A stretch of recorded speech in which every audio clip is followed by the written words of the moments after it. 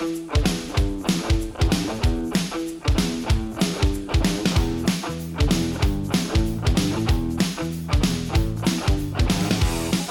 everyone, this is Jingjing. Hi everyone, this is Yajun. Welcome to the latest episode of Woman Podcast. Today we have Dominique Fong with us. Thank you for joining us, Dominique. Thanks for having me on the show. Yeah, Dominique is Chinese American who have been living in Beijing for 2 years and works for the Wall Street Journal and writing about real estate property market in China and all of this. But the reason that we have Dominique with us today is not about her work, it's about her family. Because we heard a lot of interesting things about Dominique, has very interesting background from both mom and dad side, who are immigrants to the U.S. And recently, Dominique just went back to her father's parents' hometown. Where is grandpa's hometown is? Okay, so yeah, my grandpa's hometown is very far away from any city. The biggest city is Kaiping, which is about 2 hours south of Guangdong. And the village itself is called Zhangcun, and it's definitely a big journey to be able to get there. Would never have been able to find it myself. It's basically like at the end of a road that leads off of a main road. And the road that leads like to the end of nowhere basically is winding. It's going through all these marshes and there's all these old homes kind of stacked on either side of the road. But you can tell that, maybe a long time ago they grew rice there or something. So it's definitely in a very remote kind of place of Guangdong. Okay. Did you go with any relatives or you went there by yourself? Yeah, the project I came up with on my own. So what I had to do was contact my mom and relatives in the U.S. for help, and they connected me to some in-laws, which is my grandpa's wife's side of the family, and they still live in Kaiping. So they were very welcoming and invited me to stay with them over Chinese New Year. Wow! And they were willing to take me to the village for my first time. I see. Great. Okay. Sorry, I think I should go back a little bit, ask you about the project. Yeah. Why did you go there? Yeah. That's a good question. Actually, most of my life, I wasn't very aware of that my grandpa had come from this part of China. I wasn't in the top of my mind at all. It wasn't until my profession brought me to China that it became a lot more clear to me that I should figure out kind of where I came from. And so I started by transcribing interviews that my parents had done with my grandpa, and also my cousin had done with my grandpa. And he's my only grandparent left, surviving grandparent. So I thought this was kind of my last chance to be able to understand from the actual source what his life was like in China. And I also just wanted to know, because growing up as an American, most people are immigrants, so knowing your origin story is, a complicated thing. I don't think it's very straightforward. And I needed to find out for myself why I felt complicated about my own identity. And so I felt like I should start by visiting the physical place of where my grandfather was born. I see. Okay. So I'm interested to find out, what was the thinking behind your parents and your cousin wanted to do interview with your grandparent, because there's actually not like a common thing, I would say, to interview your own parent about and what they found out. Yeah, actually, my family never really talked about their time in China, because my grandpa has 8 siblings, and they all live in the U.S., but when I was growing up, they never talked about their stories, at least not to me, about their childhood in the U.S. Maybe because I'm 2 generations later. Maybe they just didn't think it was worth it. Maybe she wasn't interested. Yeah, maybe she's like, maybe she won't understand. But yeah, my parents started to do it for the same reason that I was interested, because they knew that he was getting old and they just wanted to capture his stories before he passed away. But he's still alive and still alive and kicking in Sacramento. Yeah, and my cousin too. And also in the U.S., as part of our school projects when we're young, sometimes we do these things where it's family project, family history project. But this had nothing to do with that. I'm just saying, sometimes in American at least where I grew up, it was very common for Right. people, since everyone is an immigrant, or children of like immigrants, to like ask about your family history. So for me, it wasn't weird, but maybe for my grandpa, it was kind of weird. Like, why are they asking me these questions? Yeah. So he was Yeah. very willing to Yeah. share his experience. Yeah, he was quite willing. I think after he warmed up, he actually became quite happy. I think that someone cared enough, to ask him about what his life was like and how he came to the U.S. and all of that. And for his 80th birthday, he also wrote a little autobiography. It was really funny. It was 1 page long and in all caps. I don't know. He couldn't type it like...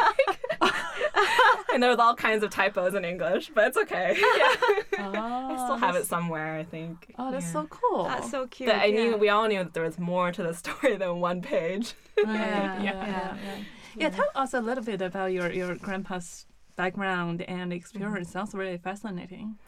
Yeah, he was born not to a poor family, quite a well-off family, actually, at that time in Guangdong. Well, when he was growing up as a teenager, his father was a colonel in the Nationalist Army. And so they had, quite a bit of savings and a bit of status, like in the local community. But yes, eventually my grandpa always I think they always had dreams of going abroad to the U.S. and finding a better life. And I think at that time, since California had the name of Gumsan, or like gold, like mountain, there's kind of that reputation. So he kind of, for him, that represented like the promise of like a better future, as America did for a lot of people at that time after World War II, around World War II. And America at that time was a very prosperous, growing kind of America. So I think people idealized it in different ways. Yeah. So then my grandpa, from a young age when he was 20, decided that he wanted to move to the U.S. You mentioned that, back in the day, it must be a long journey. You abandon everything back home and just decide to go to a totally stranger land that you know nothing about. That requires a lot of courage. Absolutely. And how did your grandpa find it when he first moved to the U.S.? I imagine he couldn't speak much of English or any of the English. And so how did he find a way to support himself? So he said that he bought a ticket on a cruise ship, a one-way ticket from Hong Kong that stopped in Japan and then Hawaii and then San Francisco. And he had arranged, so they had some family friends who were already in the U.S., and so they knew all the tricks on how to move to the U.S. I see. So, tricks. Yeah. Which meant illegally moving to the U.S. for the first time. He had bought papers, pretended to be someone else's son, and had these fake documents. So when he arrived and got off the ship, he got held for almost a week in San Francisco in like a detention department. But they did that for like all the new immigrants. Right. And so he got held up, and then finally they like let him out, and there was his quote unquote father waiting for him like outside to pick him up. So then what happened though was that he owed this family money basically for taking him in and taking on a risk. Right. So he had to end up paying off that debt over time in the U.S. May I ask how much? Was it a was lot? the equivalent of $2,000 at that time. At that wow. Yeah, a lot of money. A lot of Yeah, money, that's a lot. Yeah. Wow. So he began his career by working in restaurants to try and pay off that debt. Right. Yeah. You mentioned that later he opened his own restaurant. He kind of made it, right? So how long is that period when he tried to work really hard to make his own living? He said that it was really tough to first make it in the San Francisco area. So what happened was he had a friend named Jimmy, quote unquote, Jimmy Chan.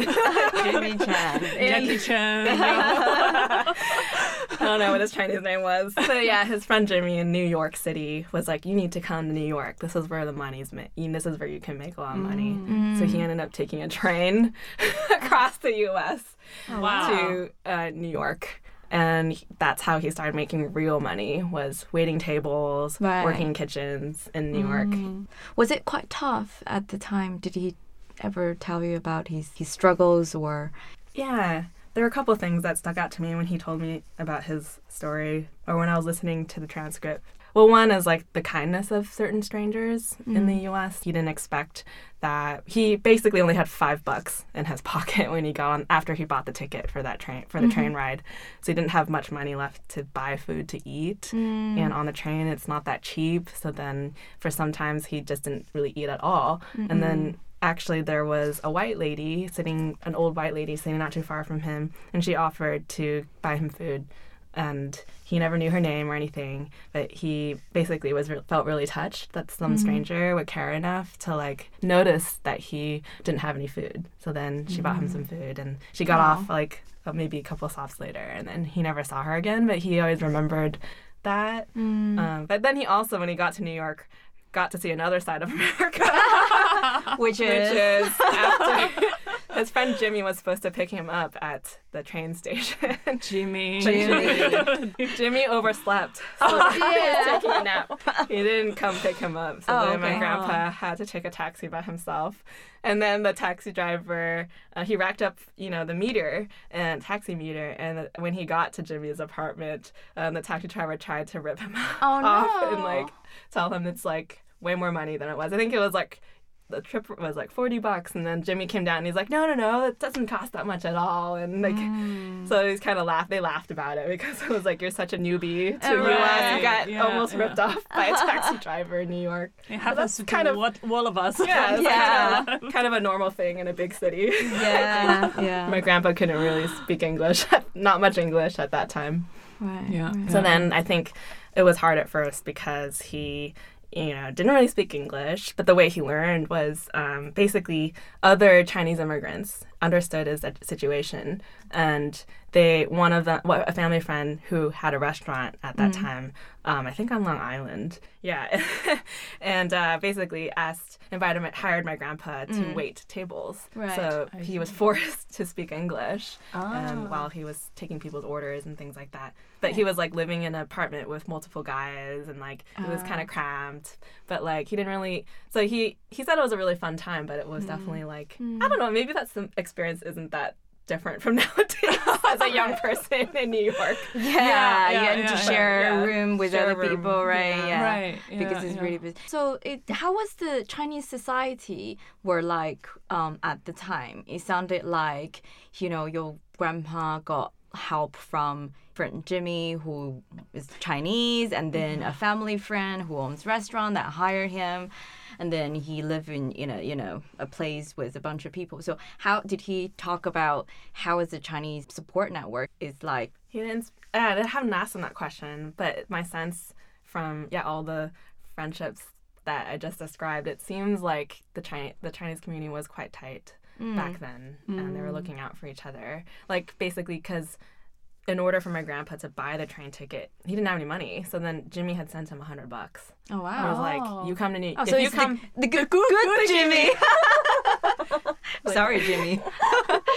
Like if you come to New York, I'll buy your ticket, and then you can pay me back later, kind of thing. Oh, nice. Yeah. That's So very I think nice. they were they were very much looking out for each other. I think they all understood like. It can be quite scary to show up to a place. And at that time, there's no internet. How are you supposed to find information or use a map? You just got to use your street smarts, I think, a lot more. And also your personal friendships to help you. I don't know in the U.S., but when I was in France, I stayed in a city in the south, and there was a very tight Chinese community, and they have a generations over there, and they said the same thing. It's like, but particularly people coming from the south of China, when they move to a new country, and that person become like the base, and gradually more and more people coming over will come to this person, and he start to introduce jobs and opportunities for other newcomers, and then they gradually build this community and to support each other. I guess that's the same thing in the U.S. Yeah, definitely for my grandpa, he stayed connected with, I guess the Romanized version of his last name would be YEE, the Yi Association, which is, there's quite a few chapters in the U.S. And so he stayed involved with like extended, distant relatives in the U.S.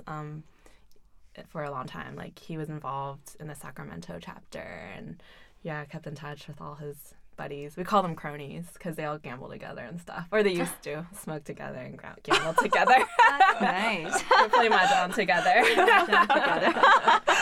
But yeah, I don't think my grandpa could have made it really in the U.S. without the help of his friend Jimmy. At least he made it seem like that. Yeah, because they eventually opened a restaurant together. Okay. And then not in New York, somewhere in the area. I kind of forgot this moment, but around on the East Coast, they opened a restaurant together. Great. Well, I wanted to talk a little bit about yourself and then how you see your own identity, because we were just chatting before we did the recording that you actually come from a multicultural family. Maybe you can tell us a little bit more about, from your mom's side and your dad's side, and then how you find your own identity in this multicultural family. Yeah, it's fun to tell people about my family, actually, because it's quite international. My mom was born in Hong Kong, but she moved to France when she was 8 years old, and so she considers herself French. Her heart is French, and my dad likes to joke, I married a French girl. That's beautiful, actually. Yeah. So I don't know. I think my mom's side of the family immigrated away from China a long time ago, since my great grandfather on my mom's side. So her dad's father ran a big business in Vietnam. They're ethnically Chinese, but they ran a business and lived in Vietnam and Saigon. So my grandpa was born in Saigon, and the business that my great grandfather ran was, I think they were selling like rice and cigarettes, so made a lot of money in that. And they had commodity and luxury product. That's a really good way to go during the time. Exactly. They had a big property at that time in Vietnam, and were quite well off. Right. When was that? I'd say, let's see, must be the 30s, when they were born. Must be, the late 20s or early 30s when my grandpa was born. Okay. I can't remember at this time. But yeah, that was a time when Vietnam was still colonized by France. So during the Indochina Wars, my great-grandfather, and I'm still not quite clear on this because I feel like it's another story for me to explore, but he had done something to protect a French commander, and so he was awarded the Legion of Honor. And so then it became, I think, a connection for them an official connection for them to France. And so that was, to me, it seemed like a safety net. They couldn't predict this, but in the future it became kind of a safety net that they had a way out of Hong Kong, or out of didn't have to return to China or to Hong Kong. They could immigrate a little more easily. Yeah, and then on my dad's side, after my grandpa had moved to the U.S., my grandpa decided to stay in the U.S., so he has been there since his 20s. He's come back to China to visit a couple of times, but very much felt like he wanted to live the American life and kind of left China completely behind. And I think that factored into my own identity a lot, because I didn't really talk about China, actually.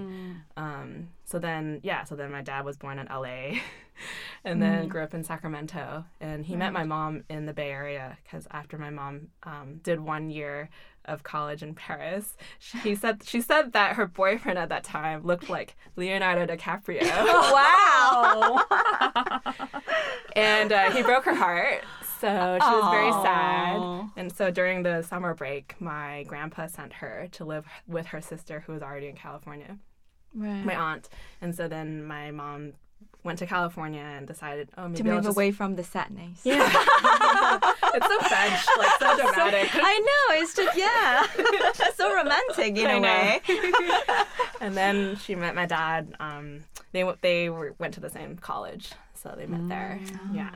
Oh, that's beautiful. Yeah. So how do you feel like to see who you are in the family, where you have Cantonese/Chinese culture and then French, and then I don't know if your mom's have any memory about the Vietnamese side of the culture. So then also you were American, right? So how does that affect you as a person and to your identity? Yeah, that's a good question. I feel like a lot could be said, represented in my name, which is Dominique Fong.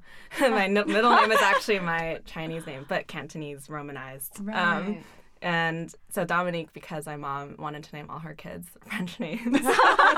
And she picked like a super French name for her first child. So you're the first child? Mm-hmm. Right. Yeah. So for a long time, everyone always never knew how to like pronounce my name in school. Oh, really? Yeah. Oh my God. Because it's Dominique, but like Dominique, people say, is it Dominic? Like, oh no. Oh, And then my Chinese name, a lot of people ask me, oh, did you give yourself your Chinese name? Actually, no, my grandpa gave me it because my parents did want our grandparents to have the honor, I guess, of giving their grandchildren their names. Yeah. So then my grandpa, who was actually on my mom's side, my grandpa was very good at writing in Chinese, which I wish I could find like his old stuff. Because apparently he won over my grandma, who they were in China at that time. By writing to her, he wrote love letters to her in Chinese. Oh, right. Yes. That's how people communicate then, huh? Right? Yeah. Not like texting. Not like texting. That letter must be traveled for months. Right. Yeah. Oh my God. Wow. Can't imagine that. Yeah. So what's your Chinese name? In Cantonese, it's Yu Sam Yi, and Sam Yi comes from Sam Kwang San Yi, which is like to be carefree in life and to have an untroubled heart. So then he took Sam and Yi and just took like a different Sam, like a homonym for Sam, and then just like put them together. So it's the first and last character of a Chinese idiom. And so then my last name kind of represents a lot of my own history because it's not my real last name. Fong is not my real last name. It's Yu. Yu is the family name in Chinese. Yeah, repeat our audience again why you have the name of the Fong. Oh, yeah, Fong. It's because my grandpa had bought fake papers to pretend to be someone else's name, and this was quite popular. There were a lot of other immigrants like that at that time, and they're called paper sons. Because on paper, they were someone else's son. Paper sons. Right. So you have to continue using this name. And Fong, can you change it? Or? I guess I could have changed it legally in the U.S., which would be really annoying, a lot of hassle. But because I had to change all my official information on my social security, bank, and all that. But it's possible. But I think my dad just never did it. Neither did my grandpa. We just kept it. And it's funny because Fong is actually a Chinese surname, but but it's not ours. Not yours. So I feel like, my name kind of sums up in a lot of ways kind of the interesting intersection of where my family came, all the journeys that they traveled. It wasn't a straight line necessarily from China to the U.S. For my grandpa, maybe it was, but on my mom's side, it wasn't. And so kind of, I feel like my name very much represents the international background. Yeah. Because when you talk about your history, I'm trying to paint a family tree in my mind. I think later I'm going to draw a family tree for you, and then we can put it on the website. Yeah. That's so fascinating. Yeah. So when you grow up, you mentioned that your grandpa never talked about China, that side of the story with you, but did you get any influence from like Chinese culture? Well, definitely French culture apparently, but what kind of cultural environment you were in? Okay, well, first of all, I guess it was as a lot of children of immigrants or immigrant grandparents, like grandchildren of immigrant grandparents, feel you kind of, for me it was a little embarrassing. I felt like at first when I was very young, I didn't understand like why it was important to celebrate my Chinese side. It was embarrassing. Like for example, I just didn't want my babysitter who also spoke Chinese. She was actually Chinese Vietnamese. Another story. But anyway, so she would come pick me up from school and high school, but I didn't want her to speak Cantonese to me, so I told her to park down the street because I was kind of feeling embarrassed or ashamed that I didn't want the other kids to know that I didn't fit in or that I was very much, like I still had a Chinese side, And so I think I kind of suppressed that when I was younger. But yeah, our family, and I don't talk about it with a lot of people, which is why a lot of people don't even know that I can understand or speak Cantonese because they're like, wow, you seem very quote unquote white, which is an issue, right? I think race is very complicated in the U.S. But for me, for our family, we still have lots of Chinese customs. Like for Chinese New Year, we'd still do things like get together with the whole family, and we had our own ways of doing it. Yeah, we still had red envelopes, and we'd have to go to my grandparents and like do the whole gesture ritual and like get the hongbao from them, and then we'd all eat together. Sometimes we would eat dumplings, not all the time, and we'd have nian gao. Is that what? The rice, sticky rice. My mom would fry it with yeah. egg, kind of thing. With nice. what? Egg. Oh, interesting. Yeah. We would just fry it and then dip into the sugar, right? Yeah. It's really With egg. Sounds like a French toast. Yeah, it's pretty yummy. I don't think it was good for you at all. We would have our family has other things, like we do red egg parties for like when kids reach a certain age. I don't know what it is. Is it a month, or is it traditionally 1 month for the red egg party? I forgot. But when a newborn reaches a certain age, you have a red egg party for them. So we would have that for them in the U.S. and then red egg Party? No, you don't have. Maybe it's a southern. I don't know. Yeah, if it's maybe a Probably southern southern culture. So between what age? I think like if they made it past, like in the olden days, if they made it past a month or something. Oh, yeah. Is it a month or 3 months? I forgot. I think it's probably 100 days. Yeah, 100 right? days. Yeah, okay, 3 days. months. Yeah. Okay. Then they're proclaimed healthy enough to survive. So Right. We have that in northern part of China, but we call it like 百日. 过百岁. 百岁 was like 100 years. 百日 Yeah. is like, oh, really? Oh, okay. Yeah. Anyway, Probably maybe, different. different area have different name. In different Tianjin, name. it's called 过百岁. Oh, right. Okay. So it means this baby will live 100 years. Yeah. But I think that's probably has some scientific proof. And then they do actually hand out like red eggs, 红鸡蛋. I don't know why, but they paint the eggs into red and then hand it out to people, right? For some reason. Is it? I feel like I didn't know anything about our culture. But China is really big. It's the size of Europe. That's so true. We come from north, and in south it can I be very like different. your excuse. That's why I work in PR, right? Exactly. Yeah. And I think that my mom, and I think I owe a lot to my mom for like wanting her kids to have some appreciation of like Cantonese culture, because I remember when she went to Hong Kong when I was young, she brought back a suitcase full of workbooks. Workbooks? Yeah, like basically to learn how to write in Chinese. Oh my God. Yeah. They were like, because we were young at the time, so it was like picture books with like traditional Chinese characters and also workbooks so you could like write in. Right. So then basically when we were young, we had Chinese lessons at home. We didn't go to Chinese school, which a lot of other kids go to in the U.S. Right. But we had Chinese lessons at home, and my babysitter taught us. And so I learned Chinese first with traditional Chinese in Cantonese. And so, I did it the hard way. I had to write like in those blocks, in the squares. Yes, like with the square whatever, and then you have to write in. however many 100 times or something to memorize it or something. So that you can speak Cantonese and also write Chinese characters. Yeah. The unfortunate thing is I kind of lost it like a little bit over the years because then, it wasn't something that I felt was too important to practice at that time. But then later on, became something I kind of picked up again later. But for a long time, it just kind of faded away. But then the foundation was always there. Like the very basic foundation was there. So the different stage of your life when you're going through that, you were at the embarrassing period when you were young. And when did you start to become interested in your own religion again, and what triggered that? I think it probably it took a long time, actually, which is kind of sad, because even in college I didn't want to join like the Chinese American club or the Chinese clubs or anything like that. Why did you want to join this, embrace this part of the culture? I think that embarrassment comes from me wanting to feel accepted, and I maybe didn't quite accept that part of myself yet, and I wanted to be accepted into like mainstream American culture. So I mean that's very broad too, but I just felt like my Chinese heritage was something that was holding me back from being accepted into that, and which is like an unfortunate way to think about it at that time. So I didn't want to hang out with like only Chinese friends. I didn't want to hang out with only Chinese American friends. I wanted also to embrace like what America had to offer, and I felt like being American to me involves like a bit of the immigrant experience, but also like how blended, like at least where I grew up, how blended like cultures were. So I think that I guess I felt like I got a sense from my family that they thought that China was backwards.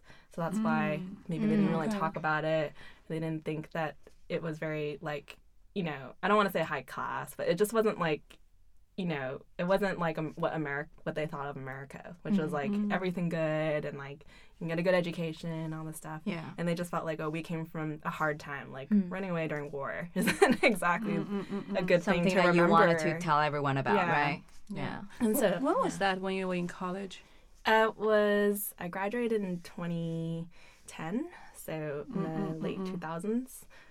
Yeah, Interesting, because in 2000, I could actually from 2000 to 2010, that was a period that China became rising up, right? Yeah. It has the 2008 Olympics, and there's so much attention on this country. Yeah. But at the same time, you mentioned that your family still think China is a little bit backward. You know, everything is rosy in the U.S. Yeah. Right. Yeah, it's very interesting to I think hear that. maybe around that time it became, I started, or after that time, I started to see China differently because China's history of development suddenly was really exploding and also it was during the .com boom, the rising of the internet, where the information travels more freely, and then more information that from China would travel to the other part of the world, and people know actually how fast that China is picking up. But I think before that, people live quite siloed and separate lives, even though that China to a lot of people is already developing really fast, but because of there's no internet at the time, then people living on the other side of the world probably couldn't see it. But but I think it's quite interesting, and I think as probably growing up as a teenager, the last thing you would want is to be different, right? So you just has a lot to do with teenage angst. Exactly, yeah. So I think it's just you just want to be invisible. Yeah. Then what happened? What triggered the change? I think it helped a lot that I wanted to be a foreign correspondent, and then I realized, oh no, I should have kept up my Chinese all these years. It's very handy as you. I know. So I think it really didn't. I mean, I had ideas in my head, but then I really didn't take it seriously until I moved to Hong Kong about 4 years ago for the job of the Wall Street Journal, and at that time I was still kind of unsure, feeling insecure about the Chinese side of myself, and also that I feel like the Chinese culture that my family knew is kind of very Southern culture and very Hong Kong, and I felt like I feel like that's very different than other parts of China, and I just didn't identify with I don't know, whatever mainstream Chinese culture is. I didn't know who the pop stars were or anything. I didn't listen to Chinese music or anything. But we still had I ate Cantonese food almost every day growing up. Had dim sum on the weekends and nice. Still, and so when I went to Hong Kong, it became a door, kind of a door back into Chinese culture, at least Cantonese culture. And so then I was surrounded by traditional Chinese characters again, and then this kind of made me think okay, maybe I should really start to think what does this mean to me, and is because I found I think it is important to me. When I went to Hong Kong, and I was this is where my mom is from. This is where a lot of my family had spent a lot of time, and I still have relatives there in Hong Kong. I see. And so that just made me think about, maybe I want to look into my family history, brush up on Cantonese, and learn Mandarin. Which actually I kind of started Mandarin in teenage years, but then also just dropped off. I wanted to learn other languages, and then didn't come back around to Chinese until quite a few years ago. So, right. Yeah. Then you moved to Beijing. Then I moved to very Beijing. Different. Yeah, it's just not Cantonese at all. I know. But that's what I find interesting about China. There's so many actually. Every province, even every district, has their own their own unique culture. So I think that Chinese culture is not homogenous at all. It's very different, and that's actually quite cool. And I wish more people knew that in the U.S. knew that about Chinese culture, because maybe what they encounter as Chinese American is from Guangdong, since a lot of immigrants came from there, but actually they don't know all these other provinces in China, and so yeah, I think that's part of the fun of when I'm here, like while I'm living here in China, is to kind of like, yeah, explore all the other different Chinese cultures that are here. Was there like a cultural shock when you got to Beijing? To Beijing, yeah. What was the biggest difference or the part that you feel so different? I didn't know how to cross a street. Because I had arrived like from Hong Kong straight into Beijing. So then it wasn't like tall, skinny skyscrapers and like very orderly, sidewalks. And it was like kind of chaotic, like on the streets. Yeah. And I was like, oh no, I'm no longer in Kansas. I'm like in a totally different land. Kind of that's how I felt. And then the language as well, sort of so different and but I found it really cool. I just didn't, it was just like I was suddenly confronted with it, and it's not like Hong Kong where you can get away with speaking English at least if you don't know Cantonese. So yeah, in Beijing it was like, no, this is definitely like you have to speak Mandarin and you have to like start finding your way around, and it's just, to me it felt chaotic at first, but then once I understood the order to the chaos, it just became a lot more fun. Yeah. Did you tell your grandpa your experience in China? Yeah, I told my grandpa I live in Beijing. He thinks it's pretty cool, actually. Yeah, he thinks it's pretty cool that like something that he never see. Yeah, he never would expect it. Yeah, he was like, he's pretty amazed that I'm the only grandchild of his that came back to China.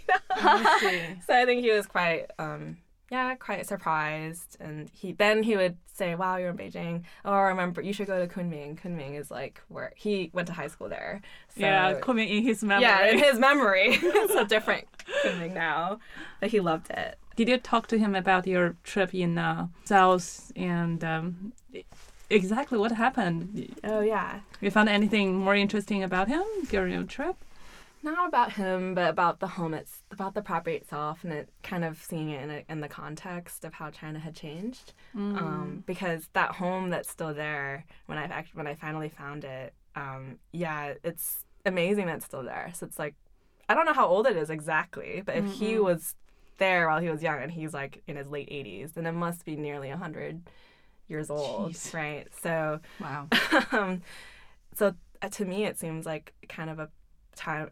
To me, that home represents like history from a long time ago, like kind of a snapshot of a different time. Yeah, so it's like old China, kind of pre-communist China, and it's just, I thought that was so interesting. Kind of like in my head before I went there, I had kind of a romantic idea. What's your romantic idea? It was just like, this cute little like cottage home maybe in the countryside of China that's super far away, and who knows if I'll ever find it. And I thought it was going to be this like great big journey, and it kind of, and the fact that it took a long time, I mean, there were many steps I had to take to get there. In that sense, it was kind of a long journey. But then when I got there, I don't know, I think I felt a sense of like, oh, this is mine kind of thing. And it just made me feel like, I don't know if a sense of belonging is necessarily the right word, but it kind of provoked the question of, like, can I inherit this property? And is it actually mine or ours, like our family? So then the next step in my project is to try and like learn more about, whether other foreigners or Chinese Americans, overseas Chinese, have come back to like try and find the original home. I actually, on one of the trips back to the U.S. a couple of years ago, I had asked my grandpa to find the deed to the property. So I felt like I had to do that step first to really see like there's a name like on that property. Over Chinese New Year, the talk of the town was the new high-speed rail. So there was a little mini traffic jam because everyone had parked their car, got out of their car, and walked up to the high-speed rail. And so there were tons, like dozens and dozens, like maybe 100 to 200 people were standing on the rails, like taking selfies. And they're like, wow, can't believe this high-speed rail is going to come through Kaiping and come through Taishan. So it will connect to Shenzhen. Eventually. That's cool. Or it already is connected, but they haven't started the train yet. I think that would definitely pick up the volume of the travel and everything, and also probably the economy of the village, because it's so convenient to connect to other cities. Yeah, and when I saw the home, I kind of thought, oh, Airbnb potential.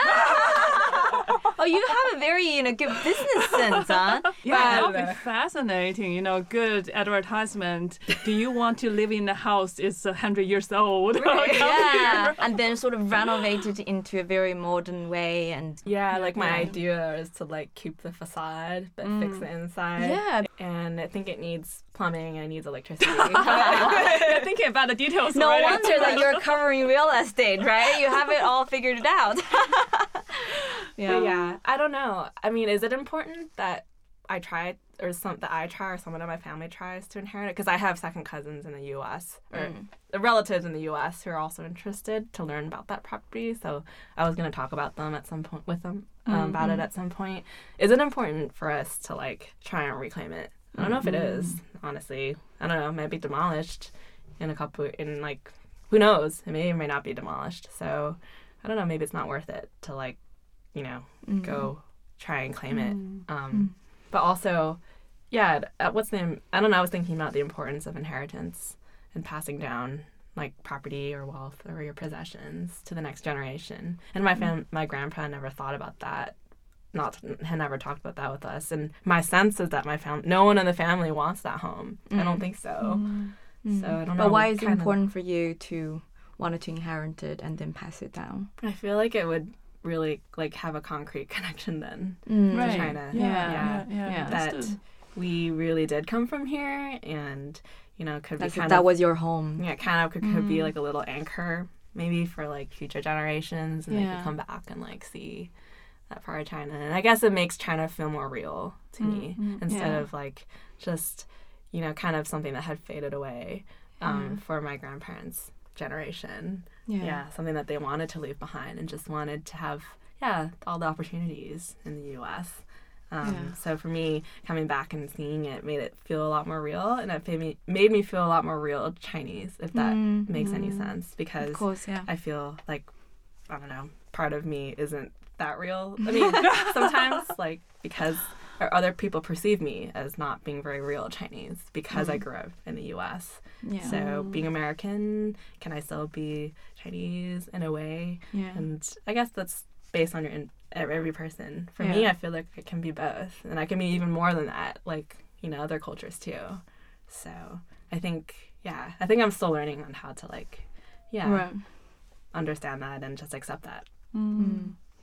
Yeah, I think you should write a book about it. I mean, because our time is so limited, we only went through a little bit part of your grandpa's experience. I'm sure on your mom's side, there's plenty of stories. Yeah, you really should write a book about it. It's fascinating. Yeah. Probably every Chinese family has a pretty fascinating story. And I think not every family would go through such a turmoil and also diverse experience, multicultural right? from different countries. I mean, even if every single family, Chinese family has a story, but like we discussed just now, we don't see many books writing about it. Really? Right? Yeah, we're talking about the Chinese diasporas was not as much represented as other cultures or ethnicities in the U.S., right? So we've seen lots of like Italian diaspora stories and, in the U.S. or Irish diasporas, but Chinese, that there was not much representation in the mainstream media. Through your story, I find it quite fascinating about how the Chinese community was like, in the U.S. or Yajun was talking about in France, and then it'd be really interesting to see how the Chinese community developed throughout the times, and then where they were and where they are now and where they're heading to. And I think that would be quite fascinating to learn about. Yeah, I think it's always the relatively older generation talking about people coming in to the U.S., like your grandpa's generation. There's like we discussed like movies, book about that generation, and then I think the latest one I saw is there's a book for the Nothing I Never Told You. Everything I never told you. Everything that I never told you. I read that book. Yeah, it's really beautiful, and that talks about a lot about like Chinese American were. Actually, that guy is the first generation, right? The main character, and then his children went through as the children coming from both Chinese and American background, and the struggle they had in the 1960s. I think that's the latest work I saw about Chinese community, Chinese background in the U.S. literary world. Yeah. I would love to see more, to be honest. To have more book about the older generation, how they made it, and then the second generation, your parents' generation. I mean, they must have went through a lot of different struggles, difficulties, opportunities in the U.S., which is very different from your generation. So we're talking about, the huge cultural history difference, across 3 different generations. That would be fascinating. Yeah. See, that's a really good book idea. You just laid out there. Book. Yep. Book pitch. Yeah. Yeah, I think the American dream that my grandpa had, or my idea of what his American dream was, is so different than mine now. And that to me is also interesting, because his was moving from China to a better, to have better opportunities in the U.S. And one thing he said he always regretted was that he wasn't able to go to college. But actually, all of his children and his grandchildren have gone to college. So in a sense, he achieved the American dream, through his children. And even though he lived kind of a poor, he was not that poor in China, but he was poor in the U.S. because he was working in restaurants, working long hours, late into the night, and all this stuff, and he couldn't really be there for my father. But then, my father studied engineering and became a computer engineer and grew up. Studied in the Bay Area when the computer industry took off, and so I don't know. I just felt like that journey too is really interesting, from poor immigrant. I know that juxtaposition. Yeah, of, engineer, and then now I'm becoming a writer. A writer, yeah. Yeah. So I think I don't know if it's as easy to rise up in society as before, in the U.S.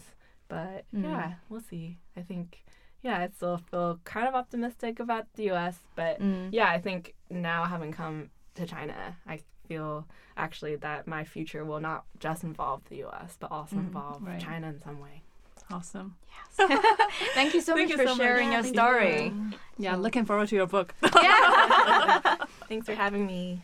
Great. Do you want people to follow you on Twitter or Actually, it'd be great. You can follow on Twitter. It's just my name at Dominique Fong. On Twitter. That's my Twitter handle. Okay, awesome. Do people know about the French spelling way of Dominique? Do you want to spell it out, or is the common way? The common way. Right, okay. Okay. Great, thank you so much for joining the show. Thank you. Thank you.